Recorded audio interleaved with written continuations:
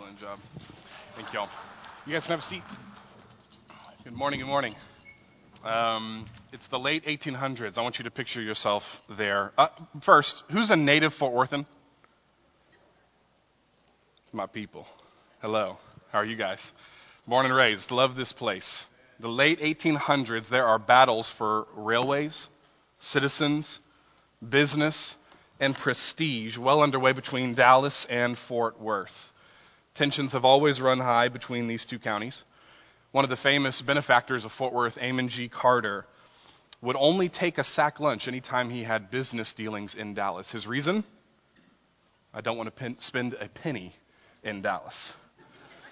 While Dallas has historically been more recognized, real North Texans know enough to pat Dallas's sweet little head and say, "Bless your heart."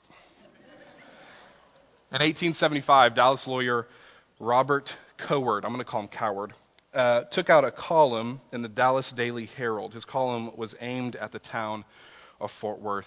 He attempted to insult the smaller and less prestigious city.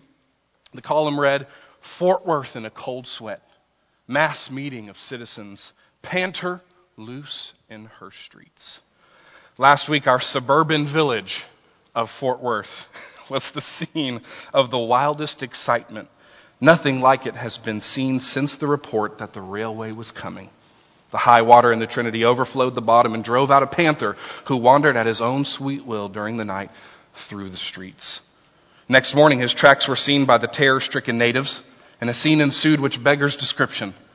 The whole village turned out to examine the tracks of the monster, and a public meeting was immediately called. Fort Worth never does anything without a meeting. Sound like some Baptist.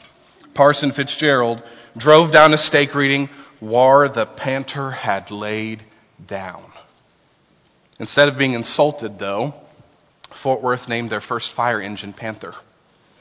Since then, Fort Worth has adopted the symbol in the police badge, in statues scattered around downtown, in business names, and most importantly, in our hearts. Fort Worth has been affectionately known and been called Panther City, and anytime there is flare-up for business purposes or prestige purposes, Fort Worth businesses seem to be called Panther City more and more and more and more. You guys heard of the Fort Worth Cats, our baseball team? Have you heard of Panther City Pavilion? Have you heard of Panther Island? Maybe you didn't know that there was so much panther symbolism throughout our city. It's a subtle way for us to adopt an insult that was aimed at us. It's why I have a panther tattoo that Pastor normally makes fun of. But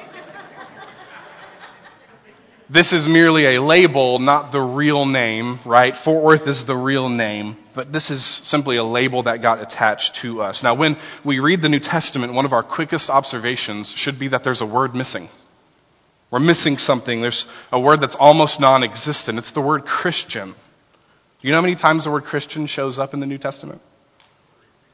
You guys are really smart. 3 times total. And the times that it does show up, it's not meant as a nice phrase or a nice label meant to describe some people.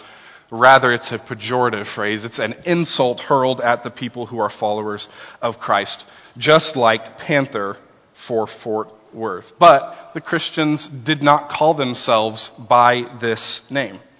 They would later adopt it simply because rather than being insulted and taking offense to something silly like a label, they moved on and we have that name now. But that's not the name that you'll find in the New Testament that describes what we are. Followers of Christ use a different word. It's the word disciple.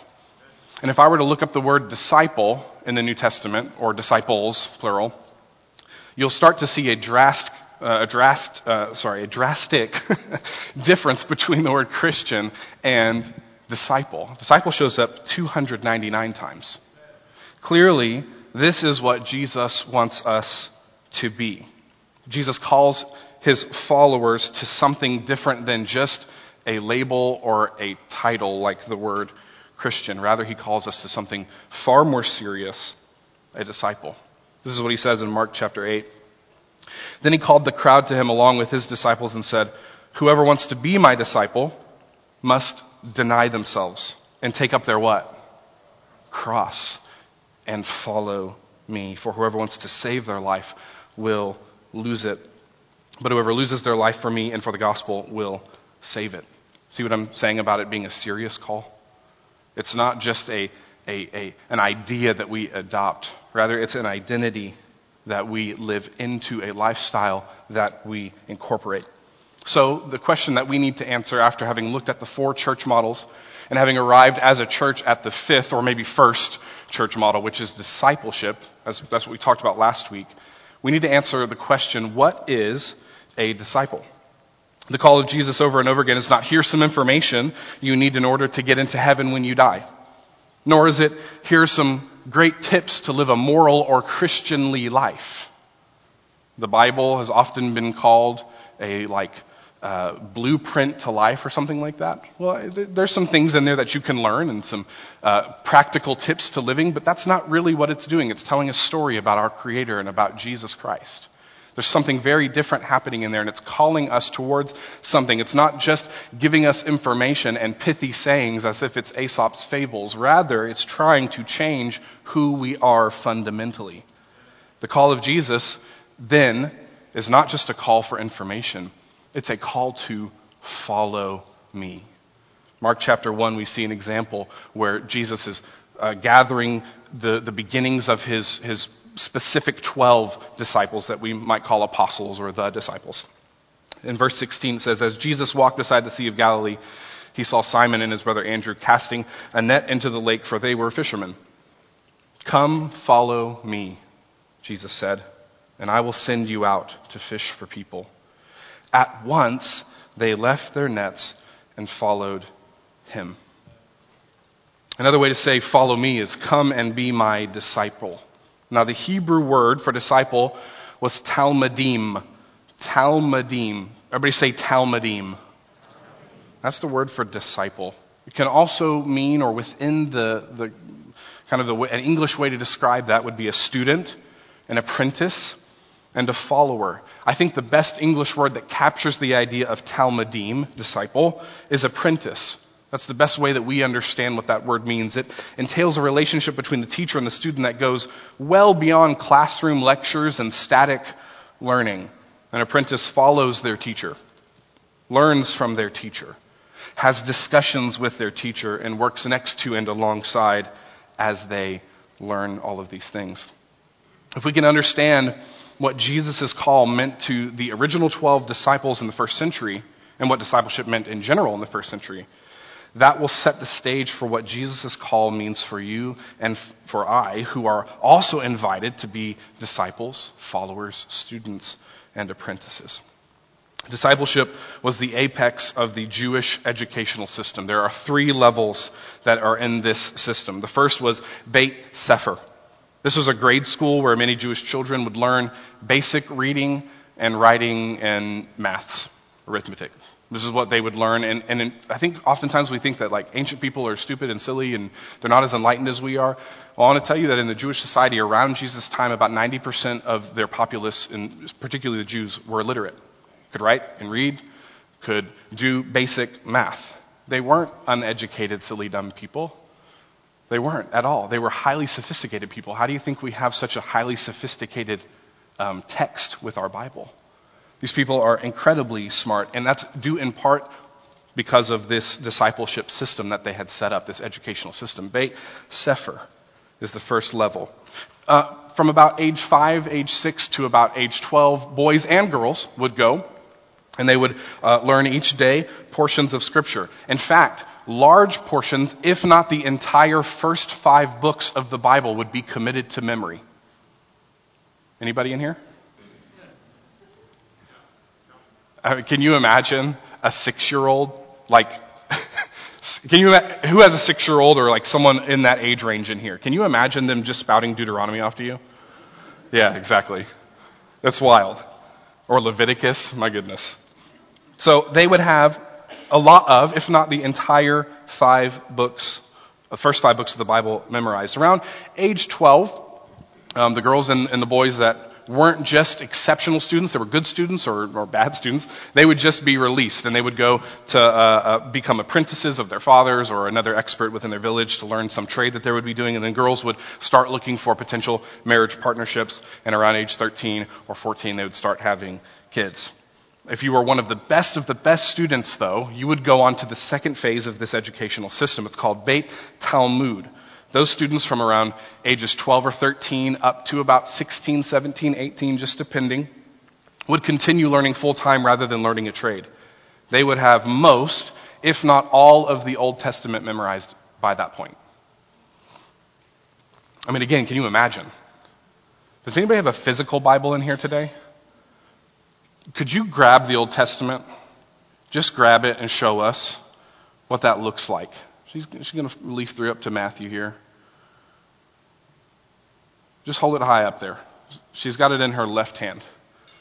That's a big chunk of something to memorize. Don't feel so discouraged. You know about 1,500 songs probably, right? This is a very oral culture. They don't have songs memorized like that. They have this stuff memorized. They have the Bible memorized. So from 12 to 16, this is what you would be doing. Now, at that point, most are done. At that point, most are finished. There's nothing else to do. You're going to go learn a trade. You're going to go start with your family business or whatever. But the absolute cream of the crop would go on to the third and final phase, which is the Talmudim. What does Talmudim mean? Disciple. This is the discipleship phase. This is the most difficult level to achieve and required real devotion. Here's how it would work. You would go find a rabbi. He wouldn't come to you. You would go find him because he has prestige and honor. He's not coming to you. He doesn't know who you are, but you know who he is. And so you would go to him and you would ask, if you wanted to train under him, for an interview. If you were lucky to even get one, you would then be grilled on your understanding of the Torah and the rest of the scriptures. He would interrogate you on the oral law, which is called the Mishnah. It's like akin to what our commentaries are today. He would ask you about so-and-so, Rabbi Hillel's viewpoint of the first, second, third, fourth greatest commandments in the law versus Rabbi Shammai's, or what the Nephilim are and how that all works, and what really happened in the flood. And I mean, they would ask you all these really difficult questions, and you would have to answer those. And if you were able to hang, you know what I'm saying, with the rabbi that was interviewing you, if you were intelligent enough, if you had enough ability and acumen to answer these questions, he would ask you something like this: come and follow me. Come and be my disciple. Now, if you're lucky to even get this far in the process, there are 3 goals that you would then adopt. Here's the first goal: to be with your rabbi. Being a disciple wasn't a 9-to-5 thing. It's not like a job that you go perform and then you go home. No, it's a 24-hour, 365 days a year kind of thing. When I say be with your rabbi, the goal of the disciple was literally to follow as close as you possibly could. At any moment of the day, all the time, following with him wherever he went. In fact, a well-known blessing for a disciple in the first century was to be covered in the dust of your rabbi. Have you ever walked on the beach with flip-flops? Or walked in a sandy... Who went to Israel? Is it dusty there? It is. So you can imagine sandals, traveling with people on open roads, not paved roads. You can imagine people flipping the dirt up as they walk. Maybe they're not wearing flip-flops, but still kicking the dirt up as they go. And if you are a good disciple, if you're a blessed disciple, if you're following closely behind your rabbi, then you would want to literally be covered in the dust of his, dust that he kicks up. This is what it means to be with your rabbi. Where he is, what he's doing, you are there. The second goal was to become like your rabbi. Your goal was to follow your rabbi so closely that you would begin to become a carbon copy of him. Now, I know that we all want to be individuals and snowflakes and all that stuff. I get it. And we are, and you all are super special. But in the first century, this is what you wanted to be. You wanted to be a carbon copy of your rabbi. You would imitate his movements, his speech, his mannerisms, and eventually the goal was that you would be thinking what he would be thinking. You would adopt the same values that he had because you wanted to be him. The third goal is to do what he did. Do what he did. Whatever he did with you, you then do that next. At age 18, 17, 16, depending on how good of a student you were, you would start training with your rabbi. Does anybody know the age that a rabbi would be released to become an official rabbi? 30. I heard it here in the front. I can't see who it is. Okay. 30. 30 years old is when you'd be released. Can you imagine studying the Bible full time, following this guy around, discussing the Bible back and forth for 12 to 14 years? That's exactly what these disciples, these Talmudim, would do with their rabbi. And so you would be watching closely all the time. What is my rabbi doing? Because I want to do what he did. Finally, when you would be released to go and make your own disciples, after these years of following and training, you would then be given the honor to go and set up interviews and have disciples come to you, and they would start the process all over again of the grilling of the Torah and the blah, blah, blah, and finally you would ask people, come and follow me, come and be my disciple, and you would then do what your rabbi did. So here are the three goals. Be with your rabbi, become like your rabbi, and do what he did. Those three goals are the same goals for each of us today. So what is a disciple? A disciple is a follower of Christ who is striving to be with Jesus, become like Jesus, and do what Jesus did. Now, the way that we talk about that here at Cornerstone is a disciple is one who is being transformed through their head, their heart, and their hands, and that requires a decision to be a part of what Christ is about. Now, we find this head, heart, and hands formula when Jesus first calls his disciples. We saw it in Mark chapter 1. We'll look at Matthew chapter 4 now, verse 19. Jesus says to his first disciples, "Follow me, and I will make you fishers of men." Jesus' first words are, "Follow me." This is a head decision, meaning it's a choice to be with Jesus. Now remember, this is in the air. This is the culture of first century, Jewish people particularly. They know what it means to be a disciple. They know what a rabbi would be saying. They know the lingo and the language. So when Jesus walks up to someone and says, "Follow me," do you understand now why they immediately drop their nets and go? Because this is code language for what a great rabbi would say to one of his Talmudim. So the fishermen recognize the "follow me" immediately. And behind their choice is a trust, a faith, a sincerity that indicates a real heart for this teacher, for Christ particularly, and whatever he has ahead. But see, this choice isn't just a simple or insignificant kind of thing. It's a recognition of the cost of discipleship. They know what it means to leave their family business and now walk around with a rabbi. They know what that's going to entail. This isn't a shock to them that now for the next however long it's going to be, they're going to commit themselves to be with their rabbi, become like their rabbi, and do what he did. And that requires an all-in sort of commitment, 24 hours a day. So they drop their nets and they make a decision to be Talmudim disciples. They know that it's going to take their time, their talents, and their resources to accomplish the transformation, the growth, and the change that it will take to be like their rabbi. It will take their effort, their strength, their discipline to really be with Jesus where he's at. So the head decision isn't as simple as a yes or no. It's an all-in sort of thing. Now, since we, where we are right now, can't be with the physical person of Jesus, what we mean in our context, what it means to be with Jesus for us, is learning to live in a constant state of awareness of and connection to the Spirit. That's what it means. The awareness of and connection to Jesus indicates a relationship where we're actively engaging with, thinking about, and talking to, constantly turning our minds and directing our thoughts towards God. Jesus likens it to being a vine and a branch. He says in John chapter 15, "I am the true vine, and my Father is the gardener. Verse 5, I am the vine, you are the branches. If you remain in me and I in you, you will bear much fruit, for apart from me you can do nothing.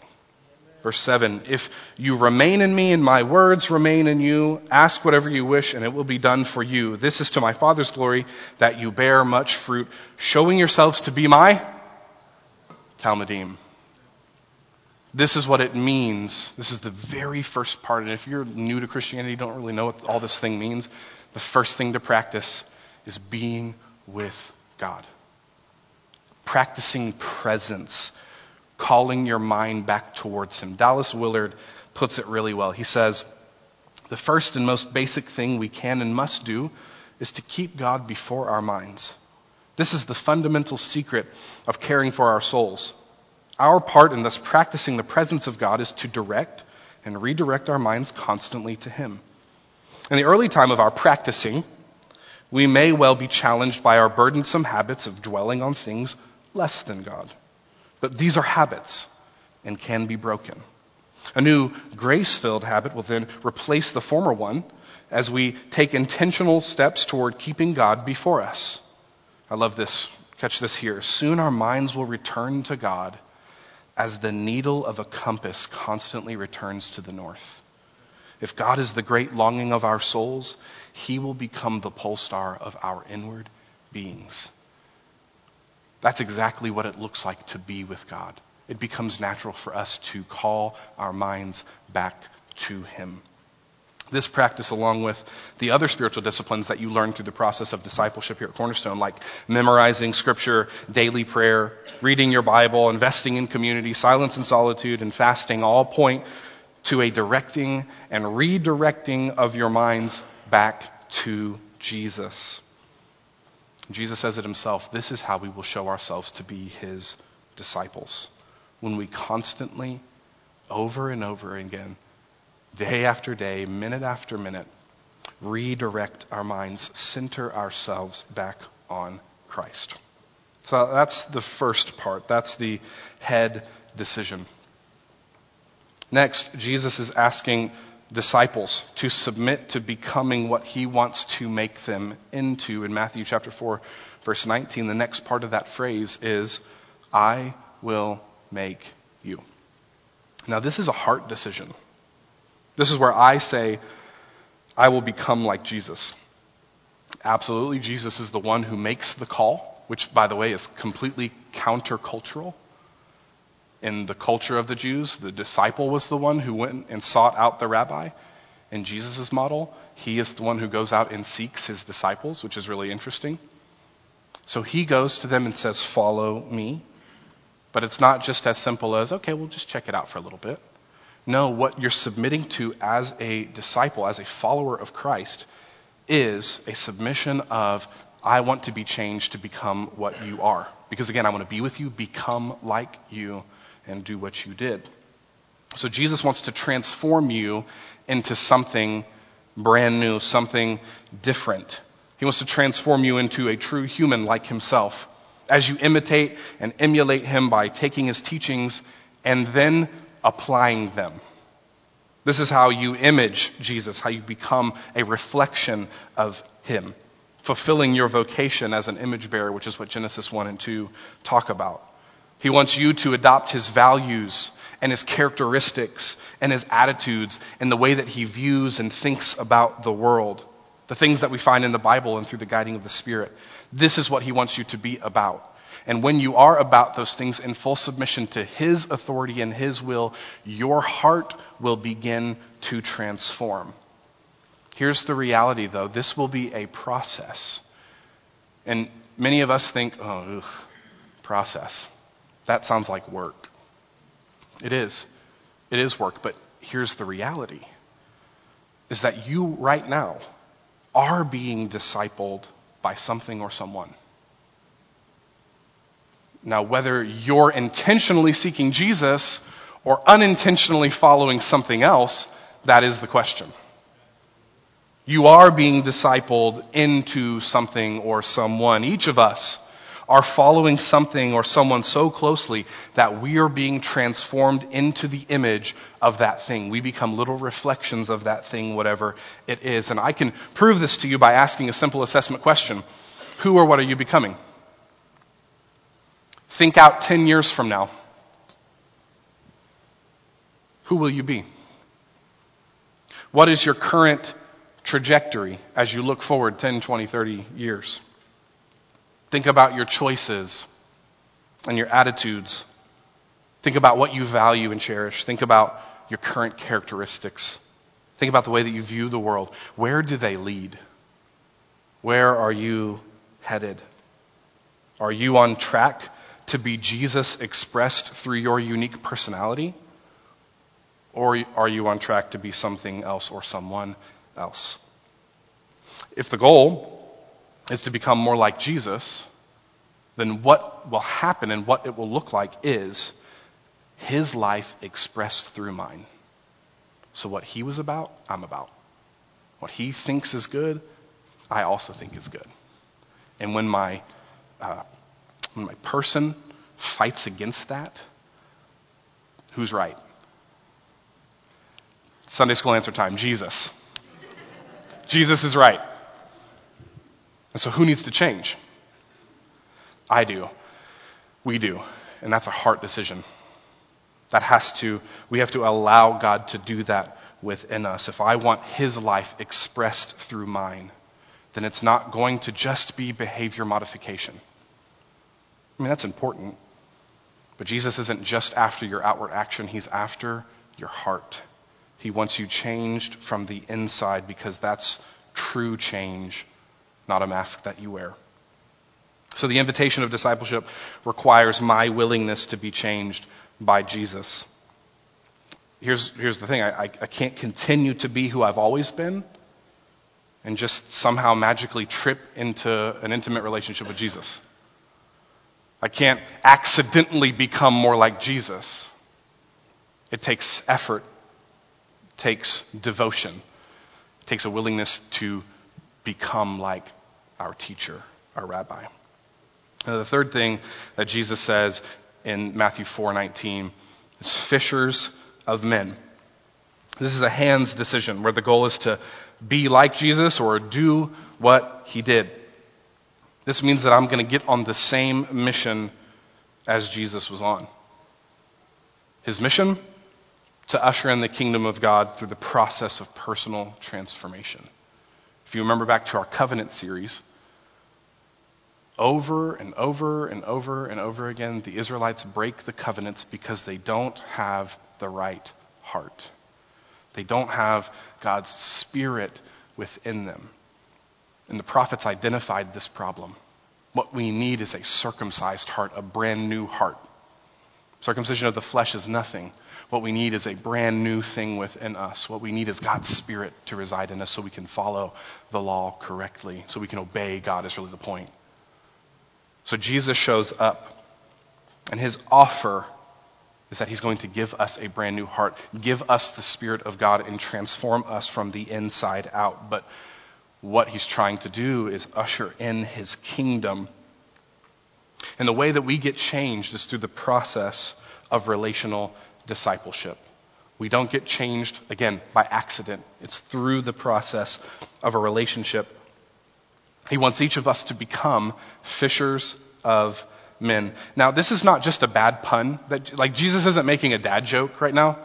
When he shows up and sees the disciples who are fishermen fishing, he's like, "You're fishing for fish. How about for men?" Like it's not a pun that he's making. Jesus is much funnier than that. He's much more sarcastic. He's much funnier. This is actually a well-known Hebrew idiom. An idiom is like, in English, "Oh, that's really cool." What I mean is I like that. I think it's awesome. It's nice to me, right? That's what cool means. It doesn't literally mean that thing has less heat than something else, right? So you understand how languages work like that. In Hebrew, they have the same things. This is an idiom that's not literal. There's an idea behind it. And the idea is that a fisher of men was a description of a great rabbi, a great teacher, one who could capture people's hearts and imaginations, and through that capturing would change them into something new. So again, why did the disciples immediately drop their nets? Because they wanted to become great rabbis like this rabbi who was calling them. It would be as if a rock star, I don't know, like whatever field you're in, that, like the top person in that field came to you and said, I see what you're doing here right now. You're awesome. I want you to come on a full ride scholarship to my college.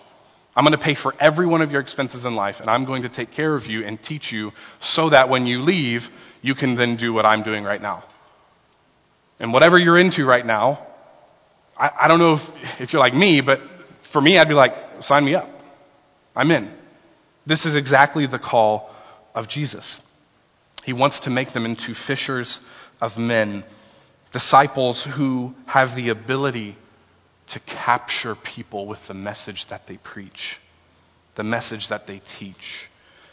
God wants to make each one of us fishers of men. Jesus says in Mark chapter 3, verses 13 through 15, Jesus went up on the mountainside and called to him those he wanted, and they came to him. He appointed 12 that they might be with him, and that he might send them out to preach and to have authority to drive out demons.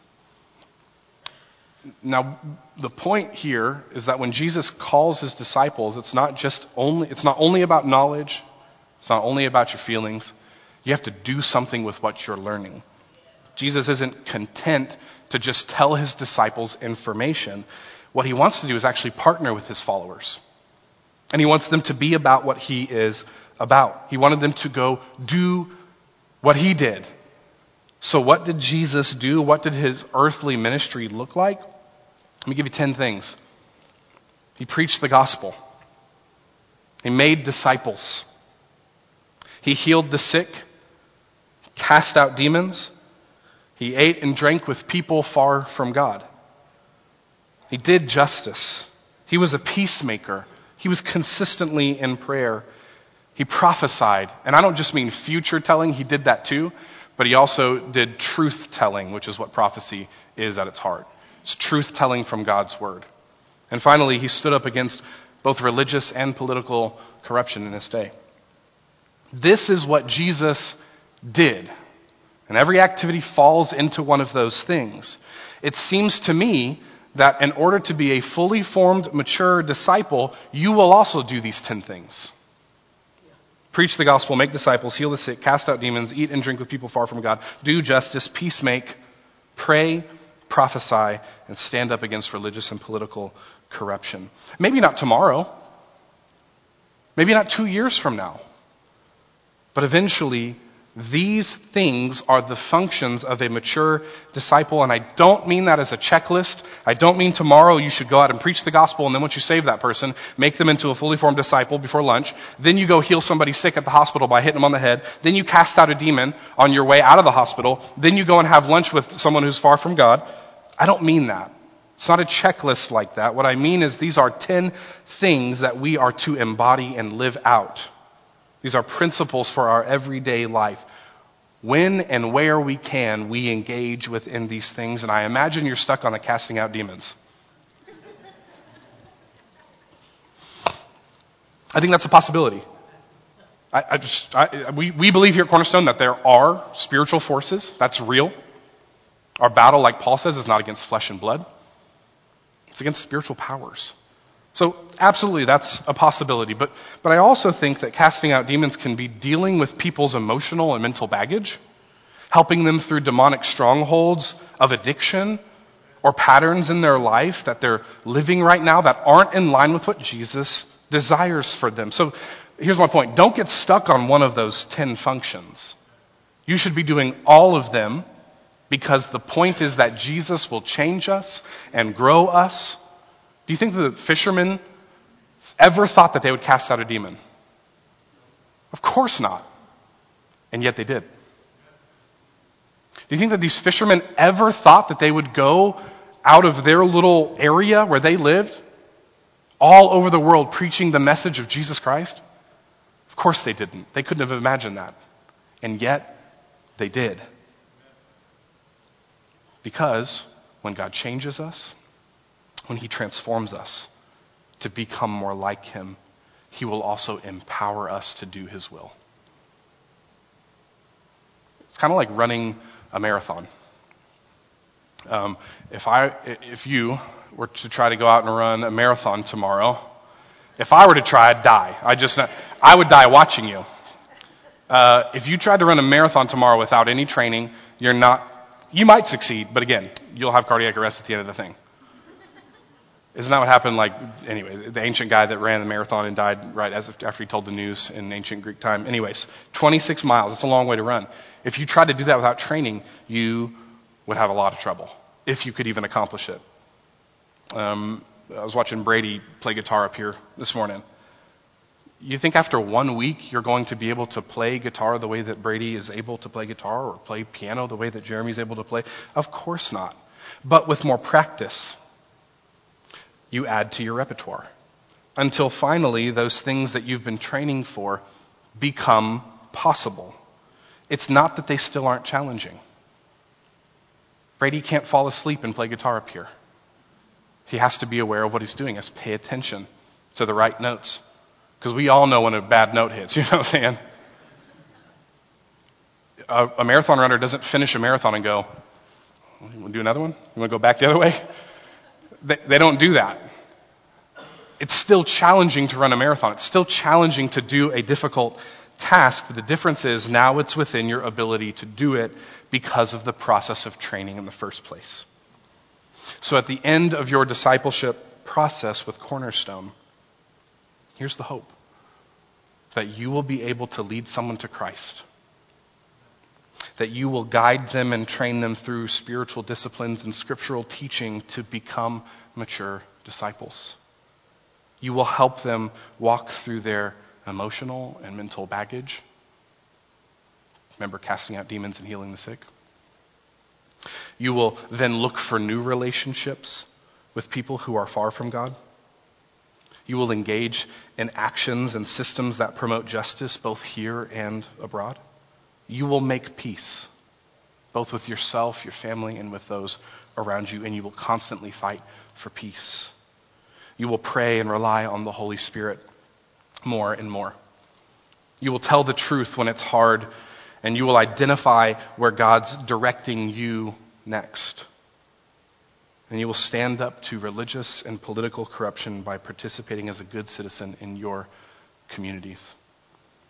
Those are the 10 things that mature disciples do. That's the result of a transformed head, heart, and hands. When you live out the 3 goals, be with Jesus, become like him, and do what he did, Jesus will transform you. There is a big difference between a Christian and a disciple. For Jesus, there aren't levels to following him. There's not mild, medium, and spicy Christians. There are only disciples. The label Christian implies that I can comfortably add a religious affiliation to my already awesome resume. But being a disciple communicates that I am all in committed to becoming like Jesus. My desire is to be with him, to become like him, and to do what he did. Following this model, which is Christ's model, will require an all-in participation from us, where we submit ourselves to a mature disciple maker who wants to see us transformed more into the image of Jesus as we commit to those 3 goals. Now, in the coming weeks, we'll talk more about how to do that. But first, we've got to start with, am I a Christian or am I a disciple? And which one do I want to be? And where will I be in 10 years based upon that decision? Now, if you're looking for a real relationship with God and a real commitment to following Jesus, this is the church to do it in. If you're new with us this morning, if you're online with us and you're checking us out, this is the church to do that, and we are not content with mere Christians. We want to be followers, apprentices, students, Talmudim, disciples. We want our lives transformed to become like Jesus, and that is what this community is all about. Our covenant members are not just label-wearing Christians. They are committed followers of Christ. We're not perfect. but we're trying our best to follow Jesus. We want to be transformed into his image. So here's how you join, if you'd like to. Download the Planning Center app. Jeremy said people just talk about it in their everyday conversation, and they just know it's the best possible app that's ever existed. Church Center app. What did I say? That one. Go to the app and sign up for Discover Cornerstone's next class. The reason we want you to do that is because we want you to know more about who we are so you can make an informed decision about joining with us. Because again, we don't just want people to attach themselves to a church and say, okay, I'm a Christianly person now and I'm good. We want you rather to invest. Because we want to see you transform to live a lifestyle that Jesus is all about. So we'd love for you to go through the Discover Cornerstone class so that you can find out about who we are, and then when you join with us, we will then partner with you. We'd love to disciple you and to transform you. And I understand that you're probably a wonderful, mature Christian already. The reason we want to disciple people is because we want to be on the same page about what Jesus' mission and ministry was all about.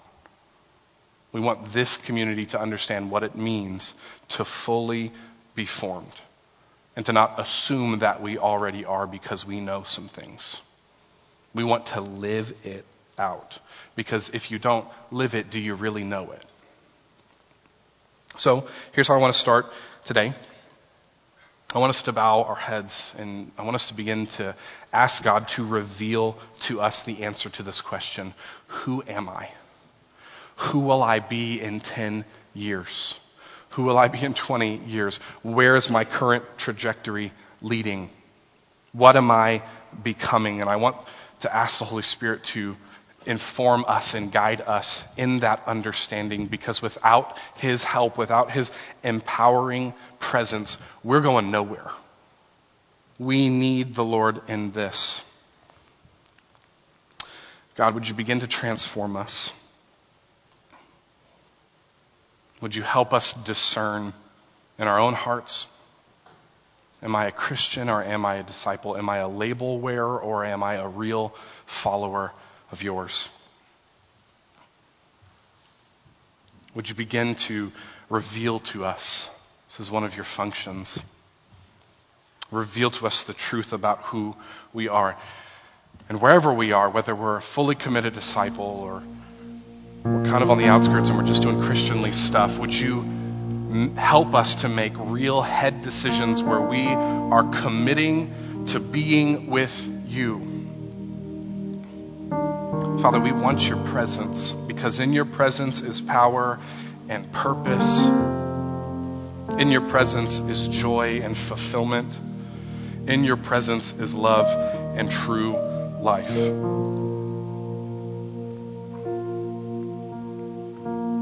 Move our hearts and challenge us to make this decision to follow you. Father, I'm asking, even through all of the COVID craziness and all the things that are happening, Father, that you would help us to commit this year to our disciples and to our disciple makers and to the process of transformation. Grow us as we adopt new habits. Make us into fishers of men. I'm not content to be a regular Christian anymore. I want to be a disciple. I want to be a follower of yours. And Father, that's my prayer for this room, God, that you would change our hearts to want that as well. Because when we desire what you desire, you will change us. Change our head, our hearts, and our hands to be more like you as we commit to the goals of being with you, becoming like you, and doing what you did.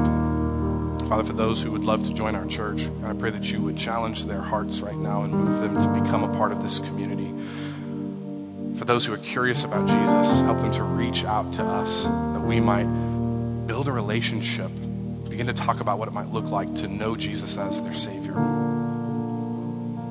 Father, I pray that you would impact us in this room so that we can impact those around us in our spheres of influence, in our relational circles. Help us to not be content where we are, but rather to push more and to push forward into what you would have for us this year as you transform us into real followers of yours. Bless this year. Bless each one in this room. Bless our efforts to change and to follow. Make us into fishers of men. In Jesus' name we pray.